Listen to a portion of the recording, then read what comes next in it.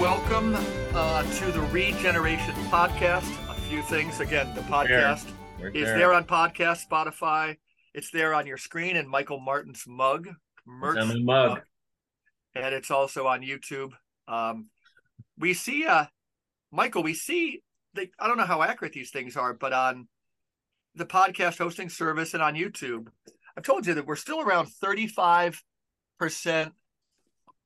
Ages, most all of our listeners are between 35 and like 55, and we're still kind of overridingly male. I'll be honest, if I had my wish list, I would hope to have some more women listening. Why do you think that's the case, Michael? I don't know. I don't know either. I'm afraid to say. No. I don't know. I mean, I know we do have women listeners because I hear from them. We do. Quite a few. In fact, our friend Lindsay she's a frequent listener. And Carol Johnston, as you know, I just heard from her the other day. She's enjoying catching up. So I don't know if I trust those analytics either, to tell you the truth. Yeah. It's again, who owns the computer and so forth. But we can ask Lindsay or some other, or Tara. We'll have her on and ask her that get their sensibilities. Therese listens to us all the time. I mean, I know all the time. I know that Lindsay Rose, who we had on 2 weeks ago, that she is familiar. She must have watched the interview I did with one of our guests today a few weeks ago too, because she was referencing R.J. Stewart, who came up in our interview with Stephen Clarke, who's one of our guests this morning, as well as a fan favorite and who's been on maybe 5 or 6 times, Guido Preparata. And today we're going to talk about the Underworld, Los Alamos. It's kind of where we got, I would think, cut off with Stephen a few weeks ago. We had, I think his internet crapped out. And timing it with Christopher Nolan's movie on Oppenheimer, we're talking about Los Alamos, the Underworld, and the bomb. And I was noticing, Stephen, we're going to begin with you, that my son's generation, the movie Oppenheimer came out, and it was getting a lot of attention before people saw it. But my son's 20, 23, I think now. And his generation did not really enjoy the movie too much, but only because they love Christopher Nolan because it's all things like dark and everything.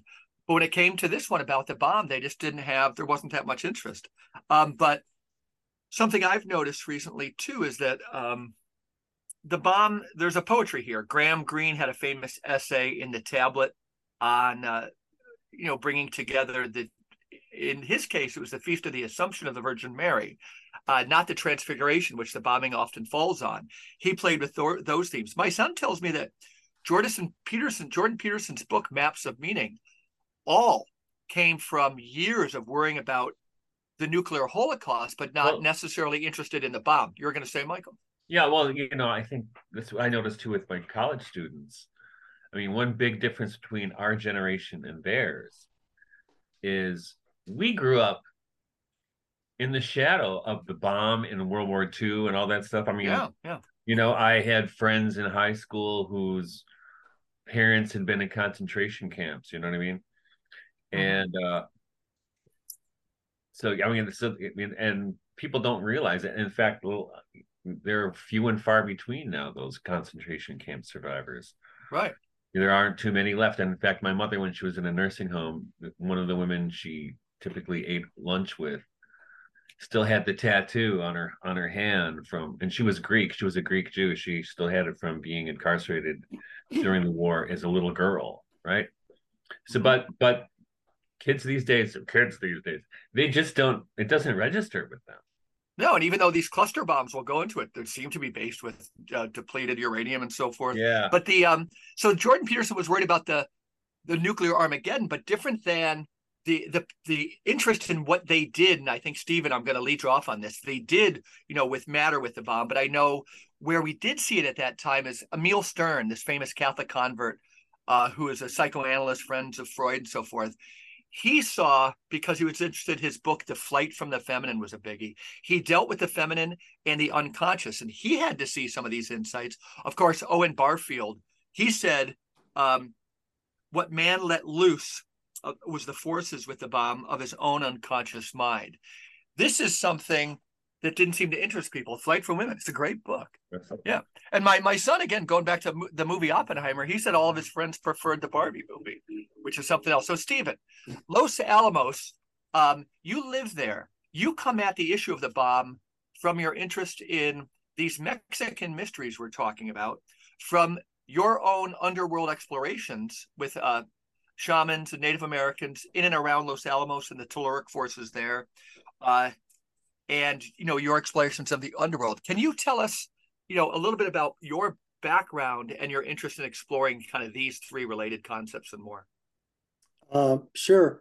It's hard to know where to start, but you can start pretty much anywhere. And if we talk long enough, we'll cover most of the points, I suppose.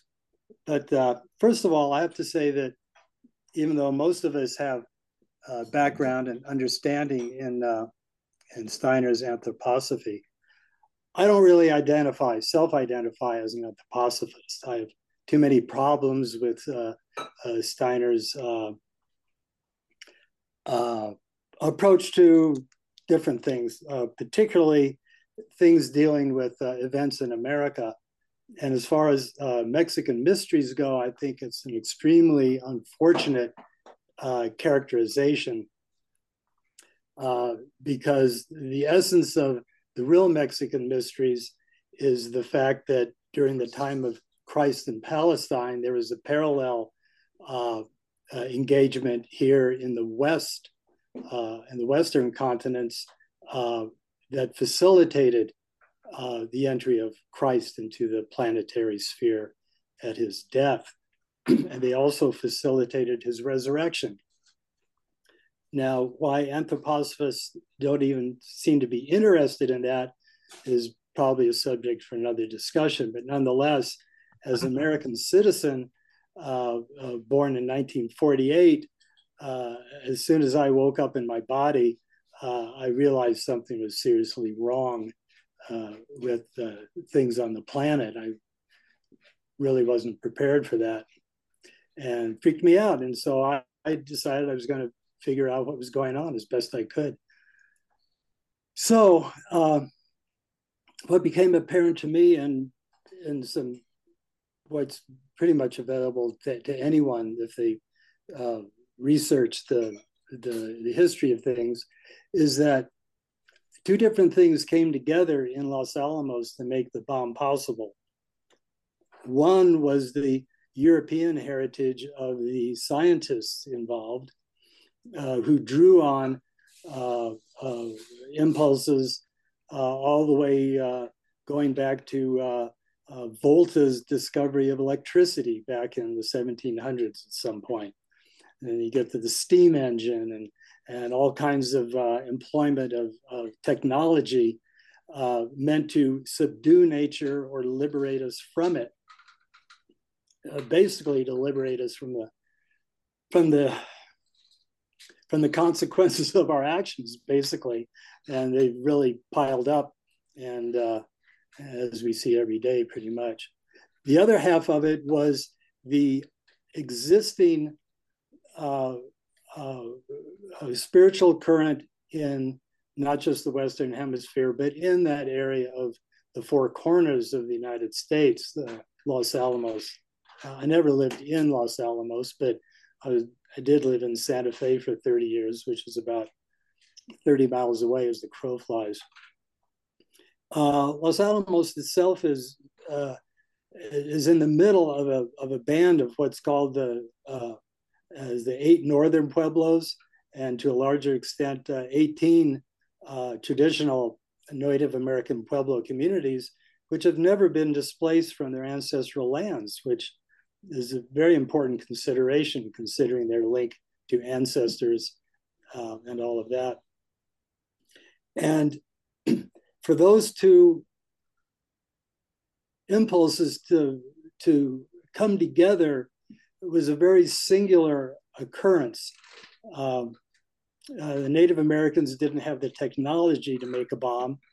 The Europeans did, but they didn't have the spiritual background involving the conflicts between progressive and retarded forces which every culture has to deal with. Uh, Native Americans, Mesoamericans weren't immune from human nature, but they knew about what transpired in the telluric forces, as you mentioned, the forces within the earth. European spiritual traditions are basically top down. The Native American traditions universally are bottom up. And those two came together in a unique confluence in Los Alamos. And there we have the bomb. Wow. In short. So Guido, give us, Whoops, your audio's off. I can't hear you. Oh, you can't hear me right now? I can hear you. Okay. Can you hear me, Stephen? Stephen looks like he froze up a little bit. We'll see. There you go. There he Okay. is. Guido, I have no audio. Okay. Scratching his head. Just if you've been hearing me, give me a thumbs up. Yep. Okay. Well, I haven't punched any buttons, so I'm not sure what's going on. Can you just? Oh, what do I need to do? It's the CIA. It's DARPA. I can get in there. Hey, Guido, give us some feedback on what you've kind of heard so far. So I'm going to text Stephen here. This is all good for podcast. I am unmuted. Okay. I'd never thought of connecting the Indians to the. Nothing here, Guido. Can you hear me? Can you hear me? Okay. I can hear you. I can hear you, Guido. Okay. Am I loud enough? You can continue. Yeah, I'll try and work with Stephen here. Yeah, no, I never thought of the two things being connected. Why don't the rest of you keep talking, and Okay. I'll wait for my sound to come up. Okay. Okay. It's the second time we've had electronic problems with Stephen. Go ahead, Guido. I'm sorry. No. Do you want to? Yeah. Do you find it compelling? Yeah. It's interesting. I never thought the two things were connected. We were there one summer. I remember I was young, very young, but I remember very vividly. We were in New Mexico. My dad was at Los Alamos. We were living in a place called White Rock. Is it nearby? Okay. And I remember how I was just, I still have vivid memories of how staggeringly beautiful the state of New Mexico is. And we traveled all over, and we saw the Pueblo, of course, and how, so anyway, I remember all that. Yeah. I didn't know there was a connection with the bomb, but as far as I wish I were more prepared on this. Because I plan on reading all these things that I was hearing my father and mother talking about, all the more so as I guess my mom was also involved. She worked as a translator for these scientific things in the wake of my dad's. And another one of these is Edward Teller, was very much he was big in the movie. Was he in the movie too? Yeah, Teller was. I must have seen him several times because he came to these events that were organized in Sicily. There's a school of theoretical physics there that was run by this Italian that was known in the circles, and my dad was his young collaborator, and so Teller was a big presence. Teller was the father of the hydrogen bomb, right? The H bomb. Yep. Yeah. Anyway, I mean, it's like a forge of mass murderers, I guess. And the only things that I recall were, so there was a lot of talk about Teller. I don't remember what it was about, although he was kind of a flamboyant, difficult person to be around. One. Yeah. And my dad mentioning Heisenberg, whom he met as well when he was in old age. What did he say about him? Well, he had an enormous admiration for Heisenberg, considered him one of the greatest. And he said about Heisenberg that he obviously felt that whole Nazi thing just weighed very heavily on him, although everybody had tremendous respect. I don't know how, I never heard him say anything about Oppenheimer, really. And I don't know what what he would have said as the value of Oppenheimer as a physicist. I mean, of Heisenberg, he thought, the sun and moon. I don't know about Oppenheimer. I watched the movie and it was so, as I told you, so boring that I gave up. Uh, even, even the fact that they try to spice it up with some kind of essential actress in the movie, which not even She's that. really trendy right now. Yeah, I forget her name. Yeah, no, just a gorgeous woman, but not even she was able to keep me in it. So obviously, um,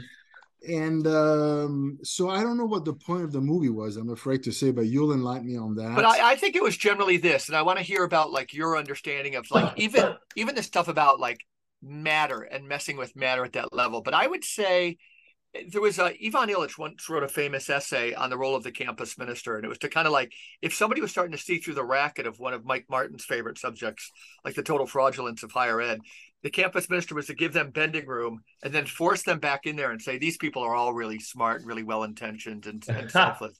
And so, same thing I kind of got with the movie, and some of our listeners could disagree. Is like they told you a really kind of story that wove in lots of darkness and so forth, was very portentous. The bomb scene itself at the test was wild, and it just wants to show you that these people were kind of good people and they had a lot of mixed feelings and continue on as it were. I think was maybe the message I took away.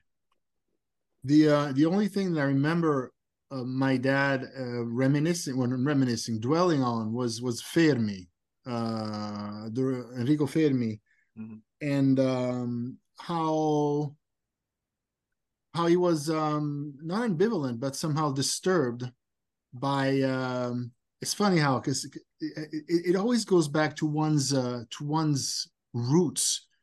So I remember my dad at first he wasn't so much shocked about Hiroshima, but I don't know how he changed over the years.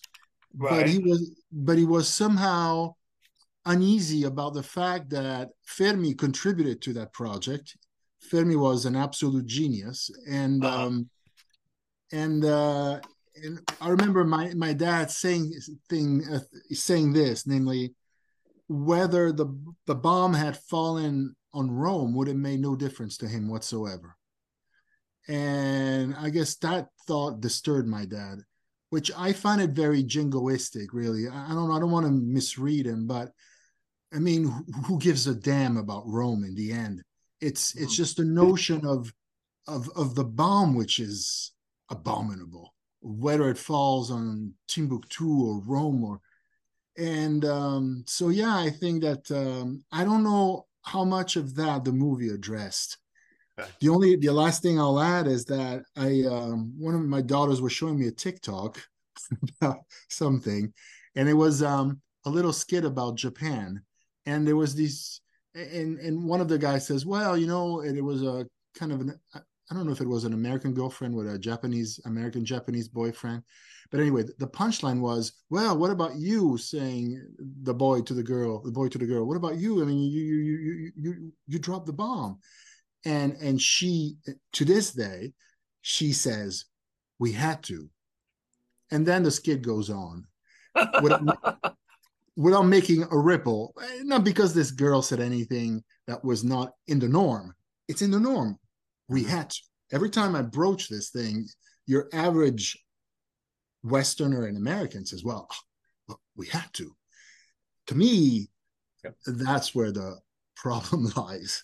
Well, actually, I got my sound back up Oh, here. great. I'm so glad, Stephen. Yeah. Thank you, Guido. I appreciate your comments, what I heard of them. But I think my Zoom decided to update itself in the middle Okay. of the meeting. Anyway, I have to agree with you, Guido. As a matter of fact, I hesitate to say that, but it's true. The Japanese were totally defeated. They're an island nation depending on ocean transport for, so many different things. Their merchant navy had been totally sunk. Their military navy was history.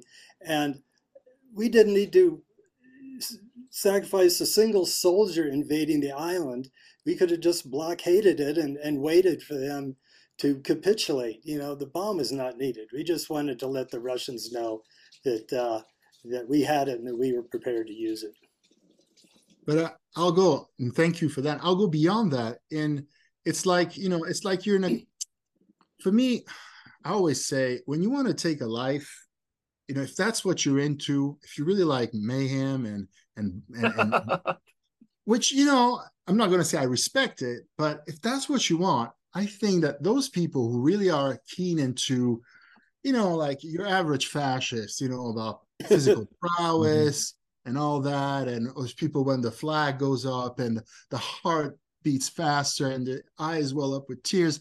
And I say, that's just great.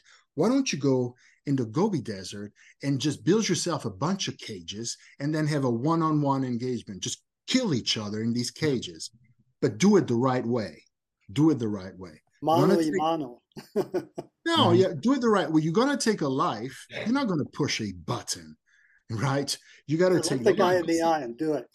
Yeah, you got to, as I said many times, you got to be able to do it with your teeth and nails if it comes to it. And by willing to do it, expose yourself to him doing the same to you. And then lock yourself up in the cage and see what happens, if that's what you want. Because for me, that's the only form of combat that I accept. You may stylize it like the samurai with a sword, but if you ever read like the literature of the samurais, it's just it's a celebration of the laceration of flesh. So it always comes down to the same thing. So going back to the war, it's as if you're fighting with one of these guys and he's on the floor. I mean, you've won. But for some reason, he's tough. He will not tap out. He will not capitulate. And so you have an option.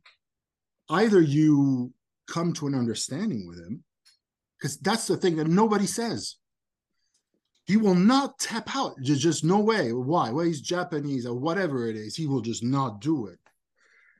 And so come to an understanding with him. So sign a truce or accept, you're the winner anyway, but accept a victory not as flamboyant as the one you had planned. This thing registered with no one. No one. Never. No one. No. Not only will I not do that, I'm going to, where is it? So you look outside the cage. Where is it that you live? Over there, that barn is yours. All your family's in there? All your animals. Yeah, everything's in there. Good. I'm just going to go there, throw a grenade in there, kill everything, and then you'll understand who's boss. And then that's exactly what the US did. Sometimes I use, even when I want to shock my Puritan friends, I say, I'm going to go in the house and I'm going to rape all the women and I'm going to make you watch. And everybody goes, oh, no, you got to stop. No, that's exactly. But no, but you're not going to do that because the Puritans, they're not blood simple. You got to impress them in a different way. So, but in a way, it's always the same thing. This is what they did. So they might have not used something really violent, like sexual violence, but they definitely threw the grenade in the barn, killing everything that lived from a radius of miles.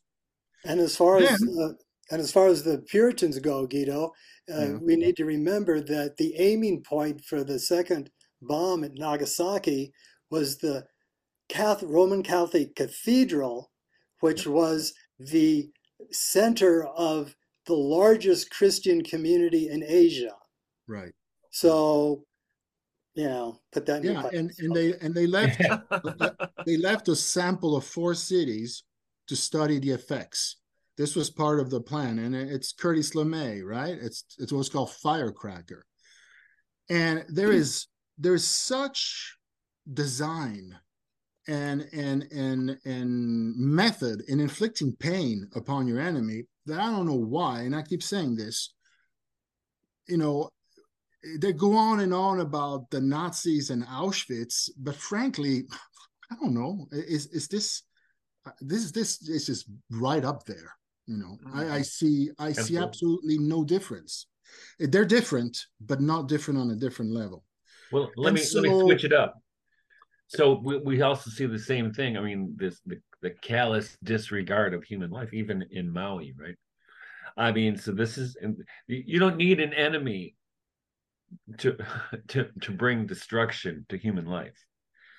You just need an objective, right? Or a government. I shouldn't say you. I said governments don't need a reason. They need an objective. I don't know. I mean, in the end, it's about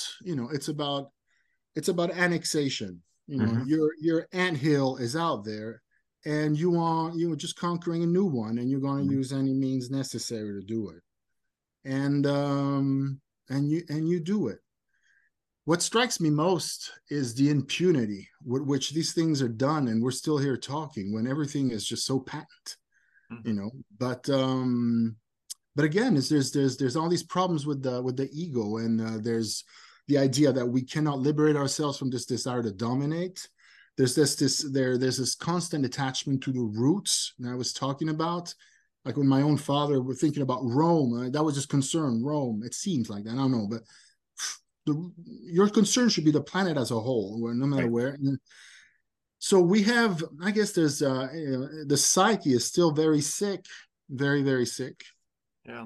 So, Stephen, then, if and bring us back, Stephen, too, because we'll I think we'll go into the nitty gritty and come out again. But the notion of your sense of the underworld and this specific act and its symbolic force. I think you said last time you were on, or maybe it was in conversation, that every time a nuclear bomb goes off, there's a tear in the skin, the fabric, the very kind of the body of the earth.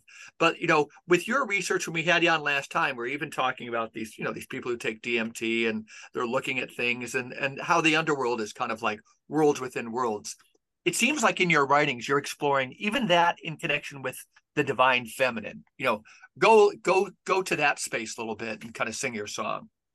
Oh, okay. My basic point of reference for this would be the Kabbalistic tree of life, which has the physical world as the lowest sphere, and you go up through the astral or the lunar sphere. Then you get to the threshold of Mercury and Venus, hot, and you go all the way up to Keter, which is the divine unknown. Uh, which is the Father God. And in the middle, there somewhere is supposed to be Sophia, which is hard to pin down. Sophia is called wisdom, but wisdom is not really a person unless it's in a metaphysical sense. Anyway, she's kind of a ghostly presence. It's kind of like the Holy Ghost in Catholic theology. She's kind of there, but it's kind of everywhere too. It's kind of vague. But the Father God, man, he's the man. You got to watch out for him for sure, because he's running everything. Uh, so it goes. Well, in the West, the basic paradigm is that within the depth of the planet is the mother creatrix, and she works up through prior ages, prior worlds, uh, just the same that Snyder described things percolating down from higher worlds. Over here, they see it percolating up from below, and that's the underworld, and it's just as rich as anything above in its own way. It's kind of like male and female. They aren't opposite, but they aren't the same either. And vive la différence. Uh, but the underworld has always been taboo in Western European spirituality. Uh, that's where hell is. Uh, well, hell is a complicated subject, but it's not a place, it's a state of being, which can obtain for anyone, anywhere, really. Although it can be conglomerated and congealed in certain areas, but it's certainly not within the body of the planet, even though that's even the anthroposophical mythology about it. But it's casual and naive, and it really doesn't hold water. But here in the West, uh, the spiritual traditions have dealt with the complicated factors that accrue in evolution. Personally, we each have our psychological complexes, our PTSDs, and it's up to us to sort it out. And they're never really totally worked out at the end of the game, but we come back to try again, and hopefully we make progress. Uh, the spiritual adepts in the West knew about the conflicts that have happened in the past biography of the planet, and they had means of dealing with them rather constructively. But those were really wiped out with the events of 1492 and all of that. Uh, even in anthroposophy, the spiritual traditions of the West have been wiped off the map. Steiner himself stated many times that the Native American races were extinct. Crazy. News to them. Yeah. Literally, and it's not a mistranslation. It was repeatedly stated it. The Native Americans who were wiped out by the Europeans. So there's no place in European esotericism for considering, what might have gone on here in the past and what is still going on, because the native traditions are still alive, and I've been initiated into them, and they work. It's how it's done over here in this part of the world. Now, Stephen, let me ask you a They question. had means for dealing with conflicts within the planetary biography, and if the European scientists hadn't come over here and piggybacked on latent conflicts within those traditions, we wouldn't have had an atomic bomb. They were into mano a mano physical combat. Send out your hero, send out your most valiant warrior, and we'll fight it out. And they had technology of, to a minor extent, but their combat was person to person, and the whole concept of the bomb would have been anathema even to the worst of the very black magicians. They wouldn't have dreamed up such a thing. So let me ask you a question, Stephen. So, speaking of Steiner is always talking about the mysteries, right? But if we read, in Greek and Roman mythology, right, you have these stories of people going into the underworld, like Orpheus, or whether it's Persephone or whoever happens to be, Aeneas in the Aeneid goes into the underworld, which seems to me, from what you're describing in Native American traditions, is not the same thing, but there may be a connection. And which I want, I think, in all those stories, right, there's once you go into the underworld, you don't go back the same person. You take, in the case of Persephone, she takes a piece of the underworld with her, right? It's transformative. It's not theory. Right. It's experiential, and it's real because you come out different. Right. Because you've challenged your own double and shadow. You've passed through your psychological complexes. Maybe you put them aside for a while. You always come back to them. But right. Like Barfield said, the underworld is a journey into your unconscious or your subconscious. Well, that's true, but that's only the first step. Once you go through that, you enter a greater world, which is transpersonal. And you encounter the spirit beings, which are responsible for the formation of physical matter, for the existence of electrons, for the existence of the fact that you plant a seed and out comes a tree. This happens within the earth, and it's where regeneration takes place. And there's no regeneration without,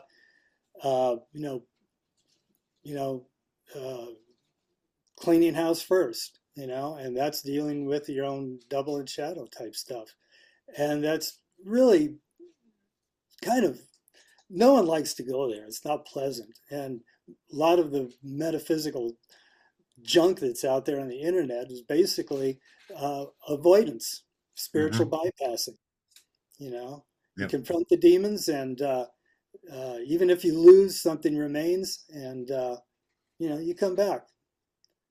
And it's challenging, but it's a hard road and it's a deep road. But like I said, it's what's been cultivated through thousands and thousands of years of spiritual traditions and adepts, shamans, initiates that have kept these traditions alive.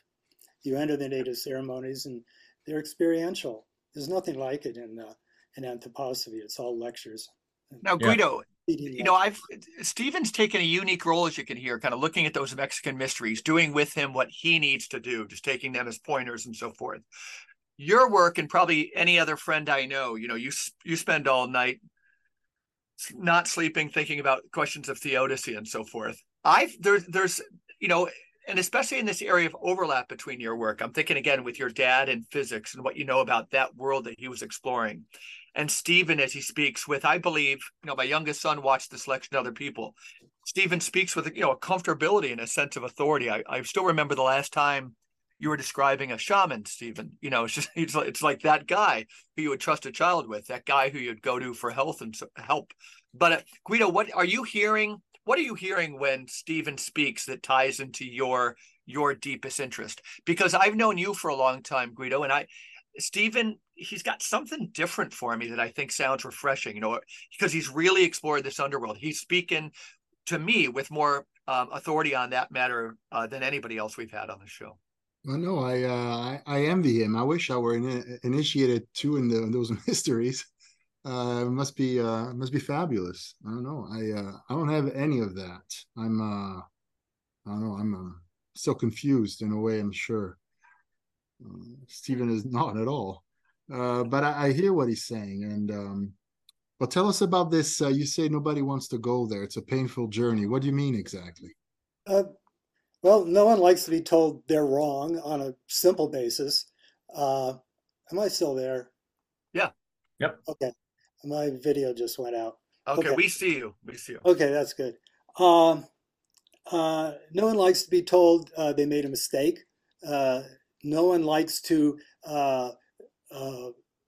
remember the fact that when they were younger, they had a pet and they didn't treat it well. I had a dog. It's one of the most humiliating experiences of my life to recall. I just cringe.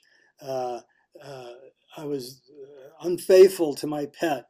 I'm not going to get into the gory details, but it was a shameful episode, and I have to realize that that I was capable of that then, and I'm probably capable of that now if I let myself off the leash.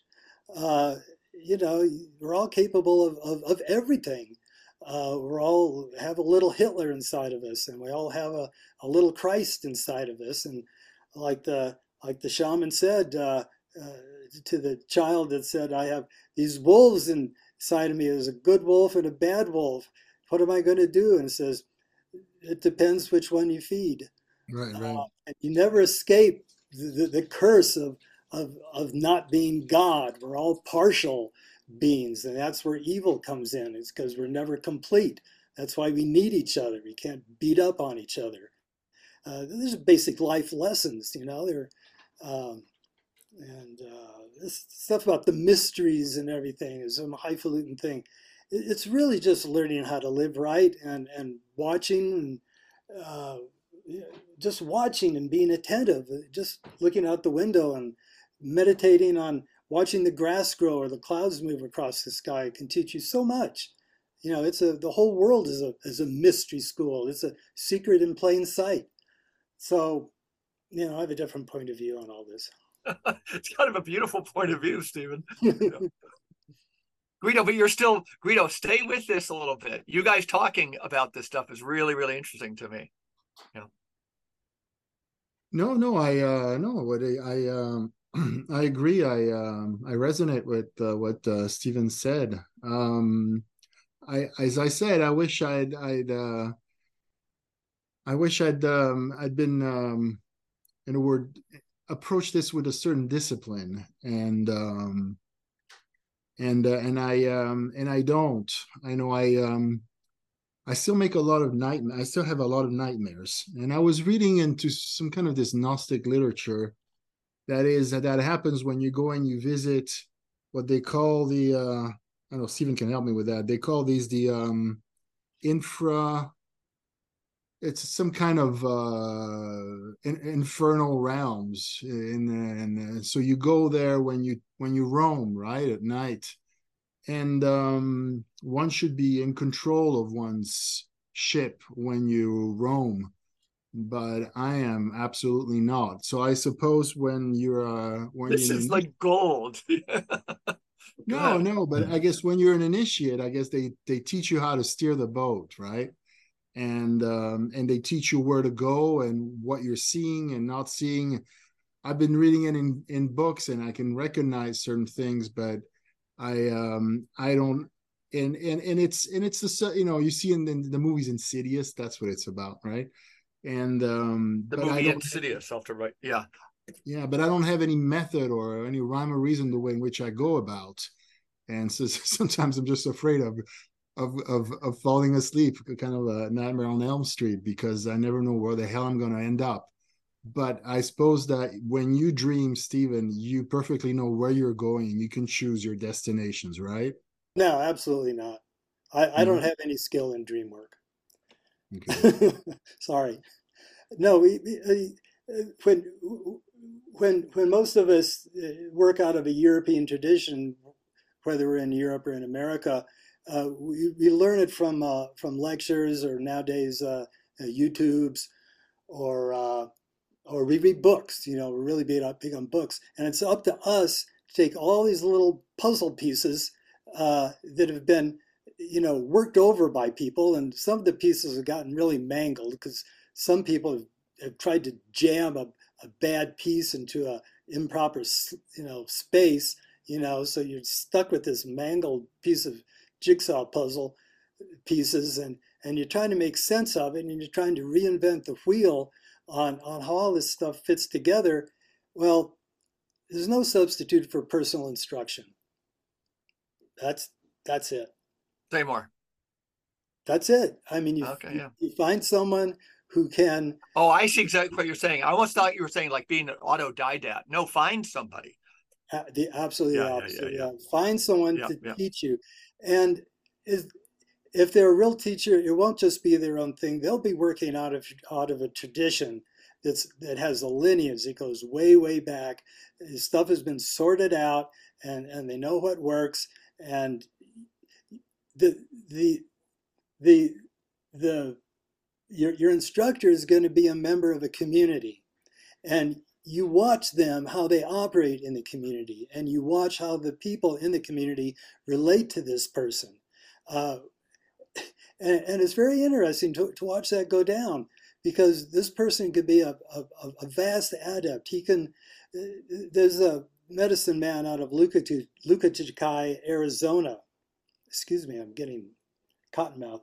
Lukachukai, Arizona, who cured me of 50 years of Lyme disease by taking me to the deepest underworld, uh, putting me back in touch with my original pattern, and bringing me all the way back up to the point where when I came back out, I was healed, and I was conscious the whole time, and I wasn't taking ayahuasca or any funny stuff in the pipe or anything like that. I was conscious the whole time, and but after that, he was just another guy, you know. Uh, when he's off the job, he's just a regular guy, and but yet he carried himself with a certain kind of intrinsic authority, which which was reflected in a really easy body language.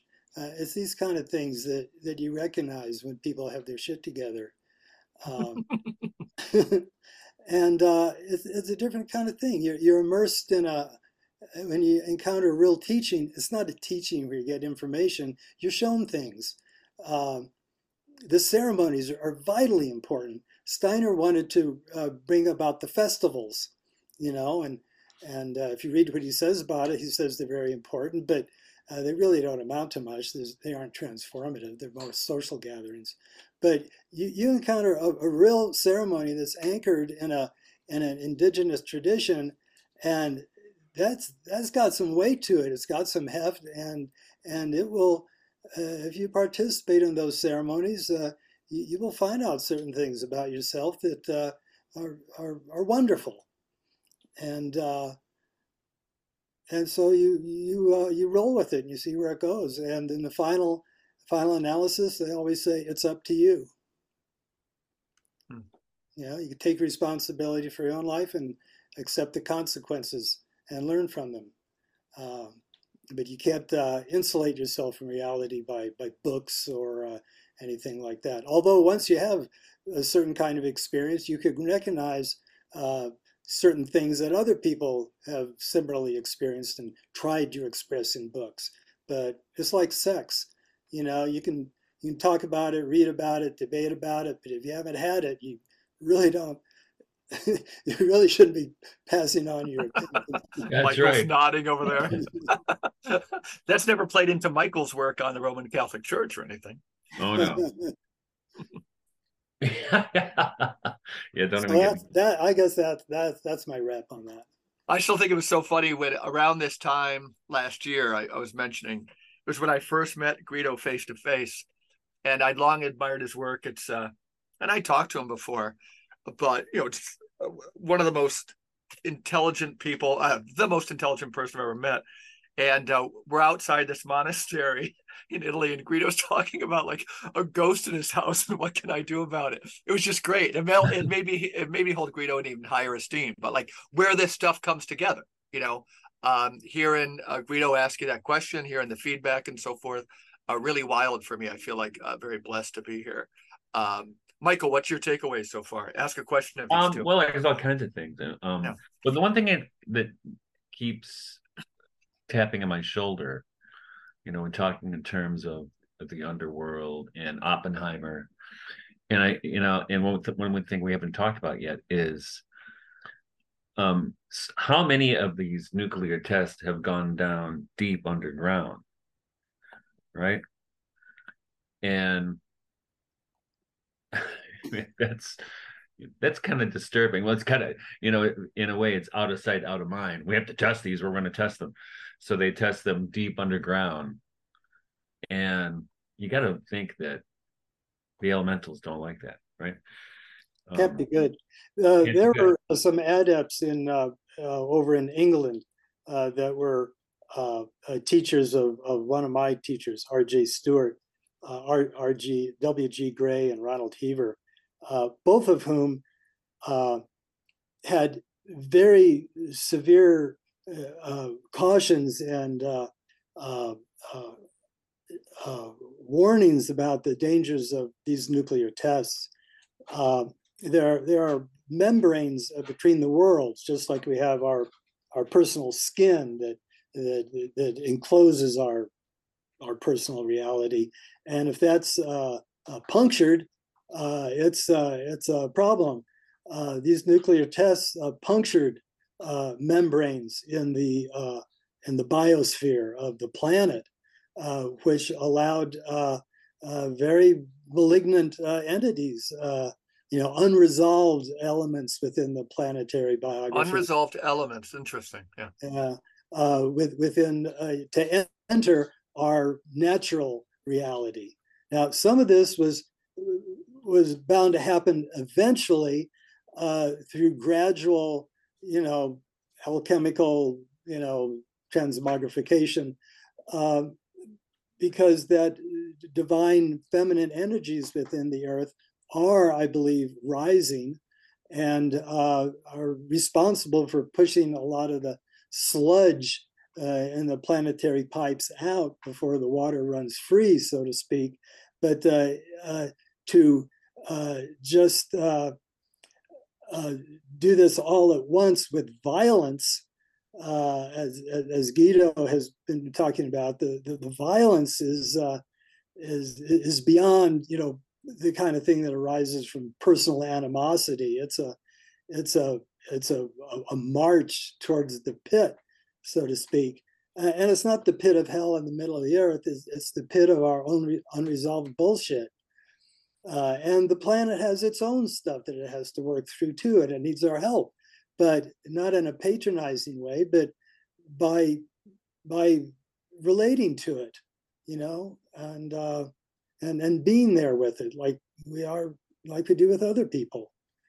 But those atomic bombs were just, horrible things. There's going to be consequences in terms of global warming. Even there's hundreds and hundreds of nuclear power plants that are built on seashores because of you can get access to free cooling water, Well, what happens when the oceans rise?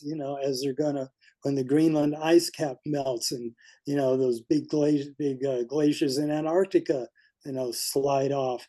Those nuclear power plants are going to be inundated, and talking about to rescue ourselves from those kinds of consequences. There's never been a single nuclear power plant anywhere that's been successfully decommissioned, even under the best of circumstances. So, the human race is facing some gigantic problems that we haven't even begun to, start thinking about. It's just too terrible. People won't. So, as you reap, so shall you sow.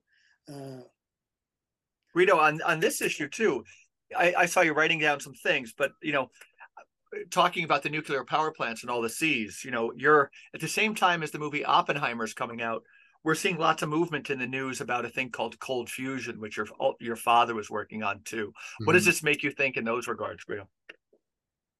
Yeah, no, it's strange. They say it's well, when it came out, as we all know, they put the kibosh on it, and for obvious reasons, because apparently it was threatening all sorts of other projects, energy projects that were being sponsored by governments in those days. But the rumor now is that, and so they pulled the plug on that 20 years ago, if not longer. But apparently, what's his name? Bill Gates and others are interested in it now, so it's coming back. Who knows? Now maybe they're preparing some kind of shift, and we'll have to see what they have in mind. They're preparing. Well, we got our best minds and our best money working on it. They'll probably figure it out at some point. But still, it's technology, and it's dealing with underworld energies that we don't know what we're messing with.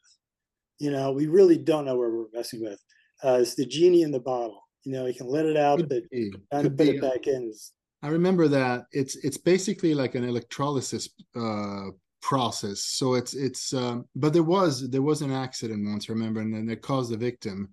But it should be in principle should be something a lot safer and a lot cheaper to make. I remember it wasn't, but I don't know Well, I don't think we can reliably trust people to have more energy at our disposal. I think we need to learn how to use less rather than forcing and putting nature in a vice and just squeezing the juice out of it.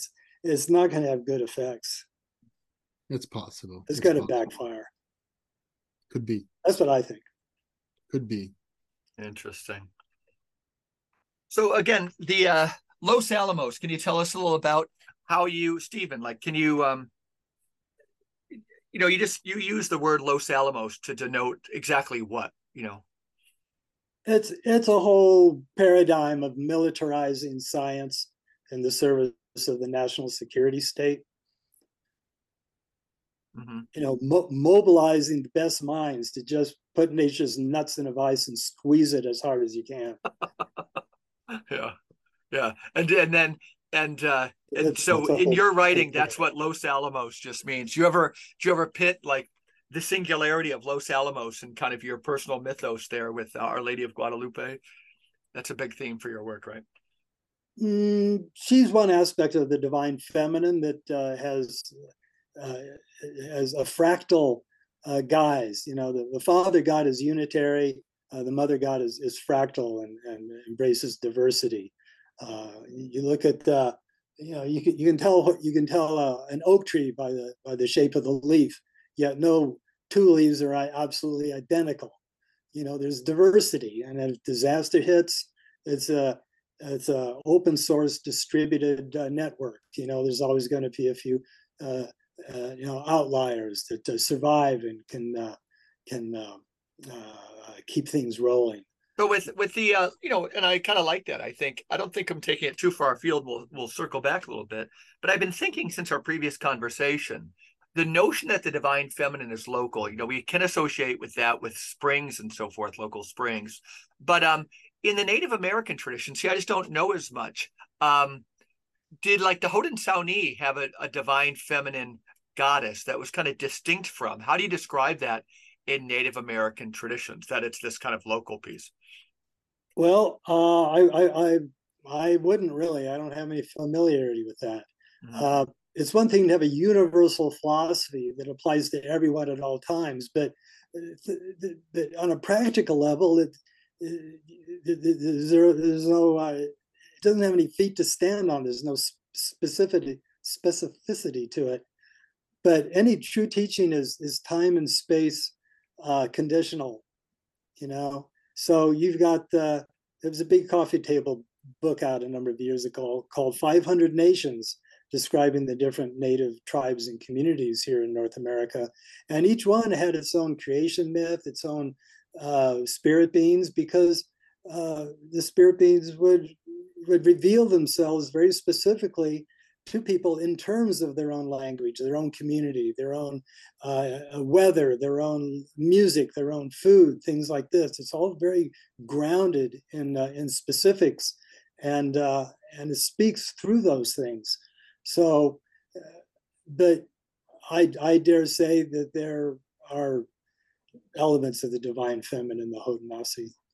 Mm-hmm.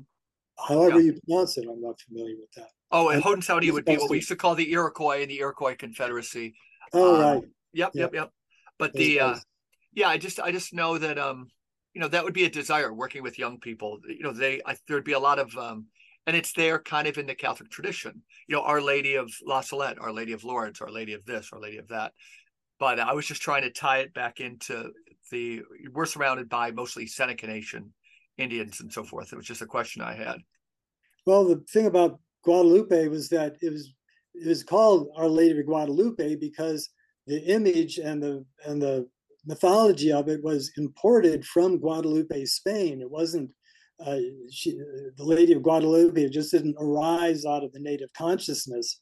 It was imported, but it was adopted by the natives as the only aspect of the conquistadors' Roman Catholic faith that they could appreciate in some kind of way. So they adopted her, and she became an emblem.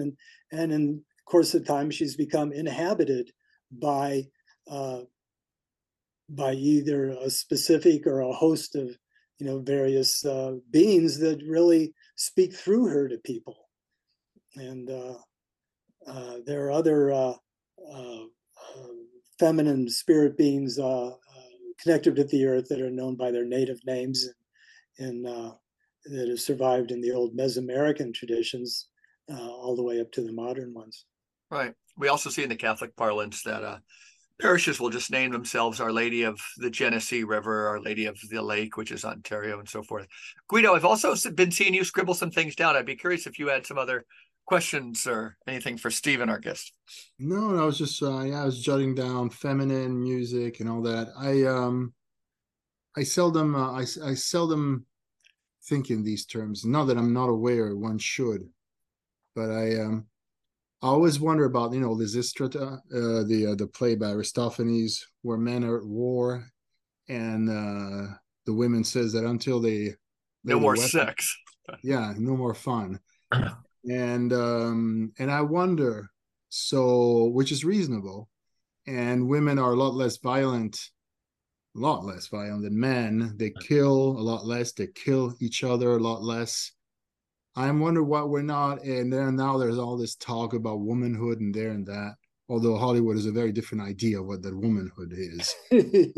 It's more about, as somebody said, it's not a celebration of womanhood at all. It's like, let's make women, trample underfoot everybody else, Captain Marvel type of thing. But I wonder where the feminine is these days, to rescue us from this drift. But I guess it's a very naive and completely improper way of visualizing things. Well, that's also what I was when I began the show by saying to what extent they're true. And I agree with Michael that, our listenership is male. It's not like that's a goal unachieved, but there's got to be a completely different medium. Stephen and Michael on the same question, where's the feminine these days? Steiner said that Christ was going to come in the clouds, which is a metaphor for basically the biosphere.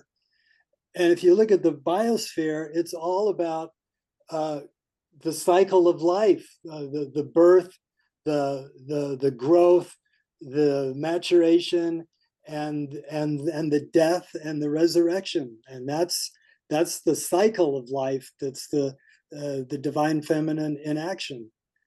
So you can find it anywhere. It's like I said, it's an open secret. That's my point of view. Mm-hmm. So you can meditate on clouds. You can meditate on the growing grass. Anything can be a doorway through to what lies behind it.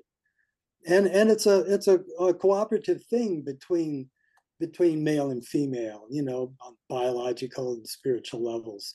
You know, they work together.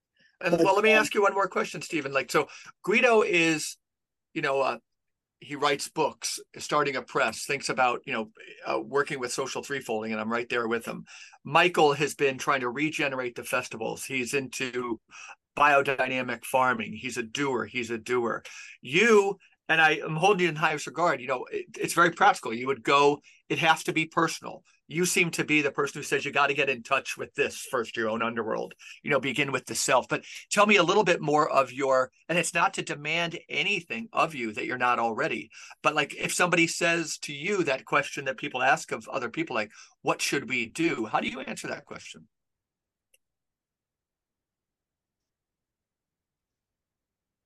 I'm a firm believer in the Buddha nature, that we all have the Buddha nature inside of ourselves. You can call it the Christ nature, but there's a lot of cultural context to the Buddha nature, which I really appreciate. It's there. All a person has to do is slow down, shut up, and pay attention.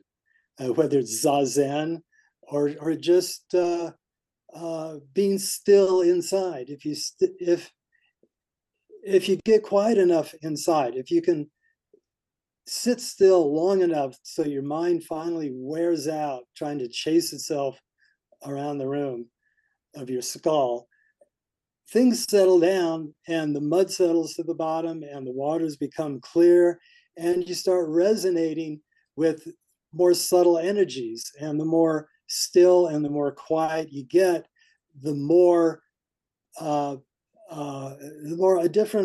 different levels of reality start leaking in, and and you start hearing those small, still voices that that speak with, you know, real authority, not, you know, lightning bolts and thunder, but Right. stillness. And there's a peace in that stillness, and in that peace that you can find with a stillness meditation. I think that's the absolute bedrock for doing any other kind of spiritual work. You got to be quiet inside, otherwise, all that you're perceiving will just be what's reflected off the mirror of your own mind. So you gotta clean that up and make some space inside for something else to get in there. You just can't keep piling up concepts or theories or practices. Less is more is what I would say. If you reduce things to absolute essentials to the point where there's nothing left, you can sit there long enough consistently over minutes or weeks or years or decades, sooner or later, you know, spirituality will, you know, find a way in, because it's knocking at the door the whole time. That's what I would advise. Yeah, and I think what Stephen's describing there when he talks, especially Stephen, you were talking about, you know, attending to the grass or how it grows and its presence in the singing with clouds. I mean, that's what I've been. It's what I've been rattling on about that for years. It's sophiology. That is sophiology, and that's why, I mean, so a lot of people, and sophiology is an attentiveness to the divine feminine, because what it is what you're describing in that kind of disposition, Stephen, is Well, being thank you. receptive, and receptivity is a divine feminine quality. Yes. Yeah, Yes, and indeed. yeah, That's it. and I think if we look around, we see, and this is precisely what is under attack, but in our entire civilization right now. Yeah, Partially, they just won't let us alone, you know, no. chasing us everywhere. Well, they won't let you be receptive. They don't want you to be quiet. I mean, that's one of the things in the Brave New World, in the novel by Aldous Huxley, is that nobody has time to just sit. They can't just sit there for a minute. They always have to fill it up with entertainment or other kinds of bullshit, right?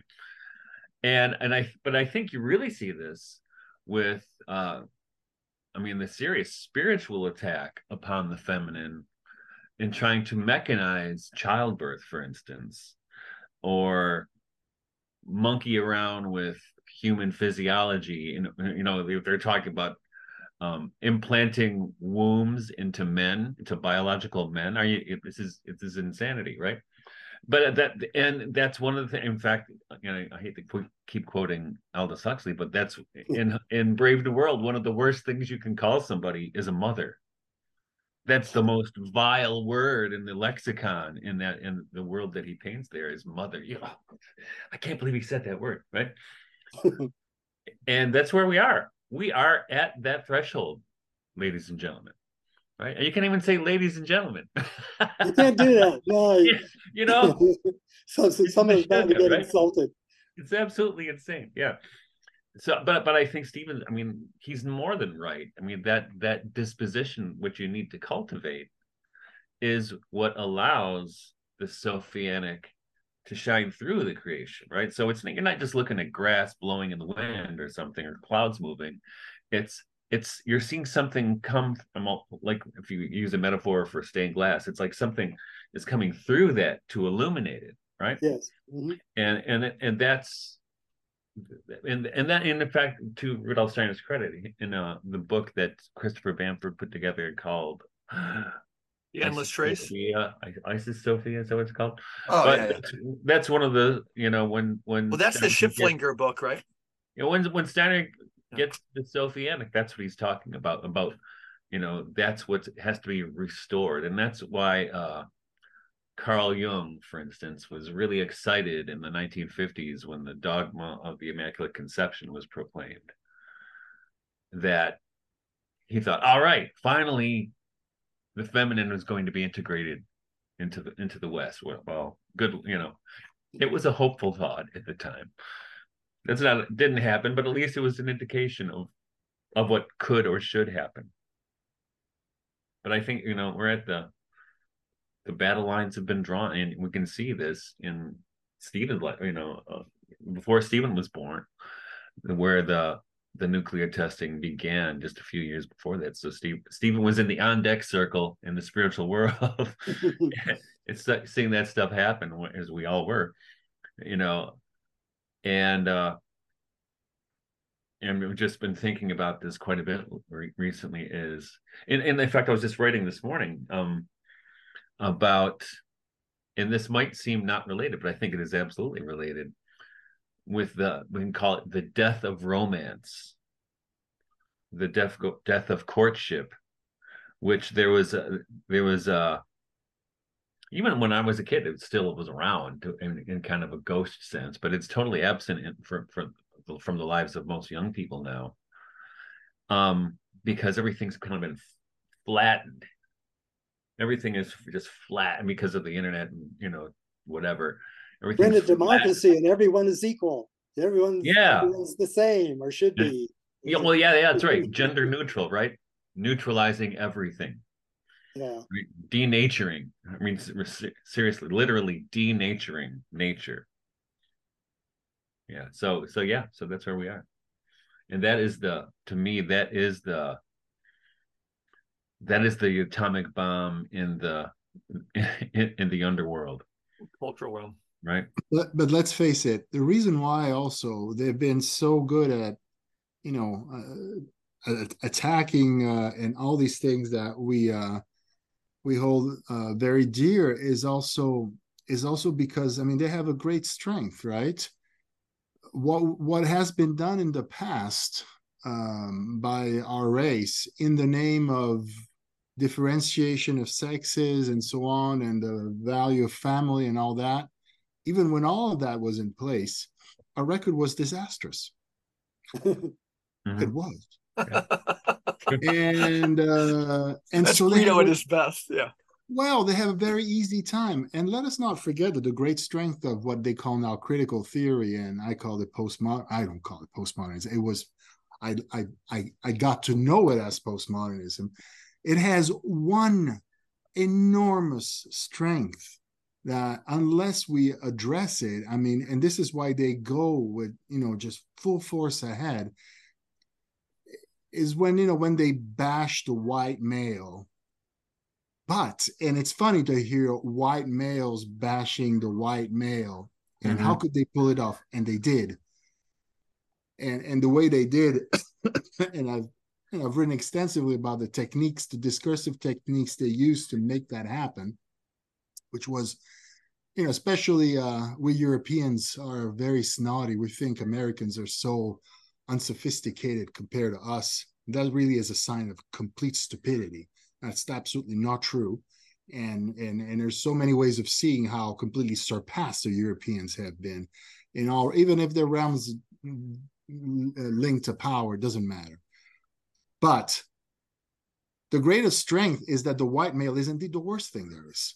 He has the worst record there is. He is by far the most abominable creature, despite his technique, despite the fact of, some kind of artistic masterpieces he's achieved in a variety of ways, but his record is abominable.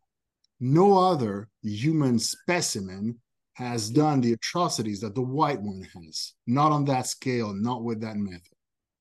And so they go with it. They run with it, and they still are running with it.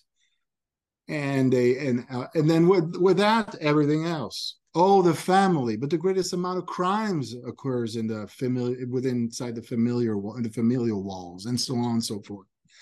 And so that enables them, that gives them a great leverage to redesign the beehive as they see fit. And unless we're able to counterattack on those very same planes, they're going to win, and they are winning. They're 10 steps ahead.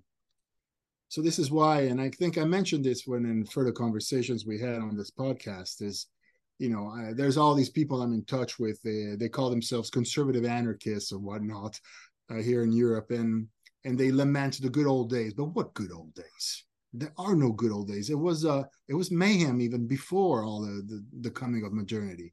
There was not one time where things were bright, even when we had all these things, even when there was courtship. Hell, knights and dames and all that. It was a time of just continuous butchery. I don't remember, just as it was. And people said, no, now let's be sophisticated. Let's, the Middle Ages were not this caricature. But in a way, yes, everything was. Take the Renaissance, the epitome of Italian art. It was just punctuated by an endless effusion of blood. So if this is the condition, if this is the situation, then we cannot lament or find deplorable that the new techno elite is taking the world into a Huxleyan nightmare. They are running on solid foundations. Hey, Guido, Stephen, that was a great introduction to Guido Preparata right there. That's like it's true. Our brightest and best minds and all of our tax dollars are hard at work on that. That's for sure. Oh yeah. Yeah. All the talent, they have it. Lots of friends of mine, and people out, Steiner, not Steiner, says, we gotta create our own schools. We gotta have our own universities. I'm saying, yeah, sure, but it's like, they've taken, they have all the talent, they have all the money. There's nothing we can do. We don't even have a downstream market for those students, even if we wanted to form them. It's difficult. I think we have to. I know when we get together and we're past the critique stage, we have to think how to be, if we can be operational in some way, because for us it's the key. It's an organizational issue at this point. We just realize how powerful the enemy is, and then it's really hard to acknowledge why is he so powerful in the first place, in the light of everything you've been discussing so far. And the self-knowledge and the divine female and this and that. And again, why aren't they helping us? I don't know, but here's the situation. But even if we were to attempt a counter movement, we would have to have very clear ideas on how to organize that. And that's what I would like to see, as I've been stating many times. Mm-hmm. And I don't know if I'm equal to it. I very humbly say but I would like to. Maybe we should get together and see if we can, through a process of chemistry and brainstorming, as it is called, if we can come up with something like that. Well, it's part of the problem. Essential. Part of the problem, I think, is that, and this is what Huxley's warning was, right? Is that these technocrats are trying to create a utopia for them, right? And and I'm not. And the thing is, we know. I mean, is your example is we know through history, you know, shit's fucked up. Um, but not everything. But not everything, right? That and that's one of the things in the Huxley book, when the world controller Mustafa Mond is telling John the Savage, well, you're just arguing for a world that has disease and heartbreak and betrayal, and he says, yeah, I claim them all, right? Because that's as Stephen was saying earlier, it's part of the human condition is that exists in this plane, right? So you have to, that's part of the journey to the underworld is to confront that, right? Right, Stephen? That's what you're saying. And I think the underworld's Yeah. coming to us now. The Well, technocratic underworld's coming to us. yeah. Well, we're all partial beings. Valentin Tauberg, in his meditations on the Tarot, in his reflections on the card of what's commonly called the Pope, but it could be called the Hierophant. The Hierophant has wounds, and like Leonard Cohen said, our cracks are where the light comes in. Right. And our wounds are what make us reach out to other people and other, or just the other, with capital O, for completion.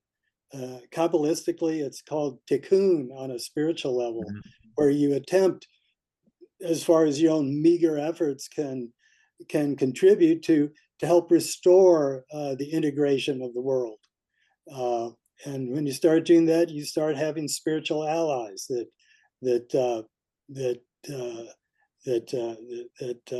appreciate that, and that keeps the wheel of life rolling along. Gratitude, humility, appreciation. Yeah, it's just we all do what we can. No one's gonna flip the switch and make things different, but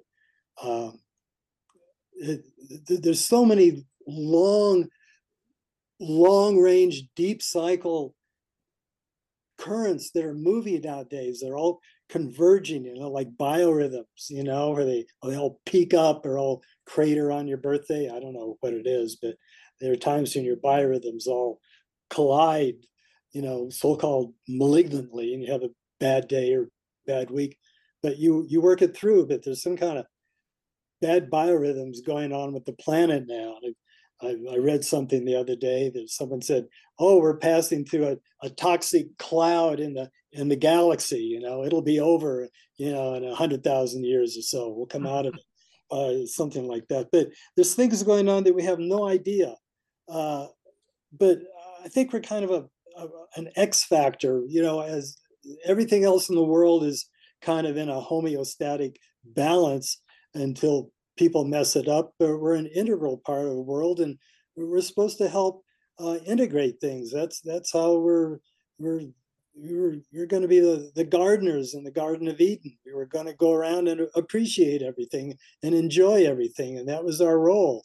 We thought we had to improve it or master it, and until we relinquish the idea of control, it's just going to be problems amplifying themselves instead of solving themselves. And frankly, Guido, I appreciate what you're trying to do with threefold social order and whatever your variant of it is. And if that's your karmic placement, then that's, Godspeed. That's not mine. I'm working in other areas, and hopefully there's a synergy, on the inner plane, so to speak, where everyone's best efforts meet up, under some kind of care and guidance. But that's not known to me. And I know Michael has to leave in a little bit. Some final reflections, Guido. Yeah, no. As I was listening to all of this, I just wonder why we're not as Michael was talking about the creating a utopia for them. It's no longer utopia for them. It's very real. I guess I don't know. And how come we're so disorganized in front of facing this is it puzzles me. Because we don't want to control anybody. That's why. Because we all think for ourselves and we all come up with something different and we don't have the overview to put it all together. All the other people are all operating to a master plan. They're all on the same page. That's how the Native Americans got conquered. There's all chiefs and no Indians, so to speak. Well, but yeah, no, on the one hand, it's great. On the other, though, that just, it opens prairies for them. And it's like, it's not something to be too proud of it in the end, right? Because then we suffer too as a result. Yeah, it's a mysterious thing. Yeah, I mean, there's all this talent, there's all this knowledge all around us, or people who don't recognize themselves as part of the system. And yet it just fails to, create a counter movement to the drift we're observing. It just doesn't. And I said this, and you go to these places and you meet people, and there's the agriculturalist, there's the beekeeper, and everybody is amazing. But for some reason, it's these isolated realities that gravitate in a world of privilege, most of them, like the Stein, like the anthroposophists. There's this upper bourgeoisie, right? I mean, I hate the term bourgeoisie, call it upper class, but it works. Everybody's in his cocoon, and in the cocoon you look great, but the cocoon is an extension of the beehive, and so of the main hive. And so in the end, I wonder, what's the point if you're still part of that? I don't know. It just goes back to the question of, or the question of Junger. How do you survive inside this mechanized beehive? And he wrote that amazing novel, I don't even pronounce it, Elmisville, which is one of his latest novels in the 1970s, where the protagonist is a cupbearer. You're the cupbearer to the tyrant. This guy is kind of really on his guard. He's afraid of the tyrant, but he serves him. It's kind of like, and he calls that the anarch, not the anarchist, but I'm thinking that's very clever, but what does that mean anyway? We're cupbearers to the tyrants. So obviously it didn't solve the problem. But how about this then? So what we're going to do, Michael's going to have to leave. I was interested in getting Guido and Stephen together again. And I think we're going to do this again too, because I think, even Guido, you could help me formulate some of these conversations again. So we gather this group and go at that level. And Stephen, you're willing to come back, aren't you, friend? Sure.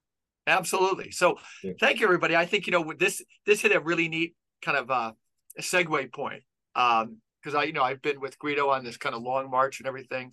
And you two getting together has been for me as enlightening as I knew it would, and I knew Michael was going to be very much so. So Michael, you can go peace out, but we're going to see everybody next week. We've got a couple of subjects coming up, and Guido and Stephen, thanks so much for being on the Regeneration Podcast. Yep. Thank you. Take it easy. Yep. Fun being here. Thank you both of you. Yeah. Bye.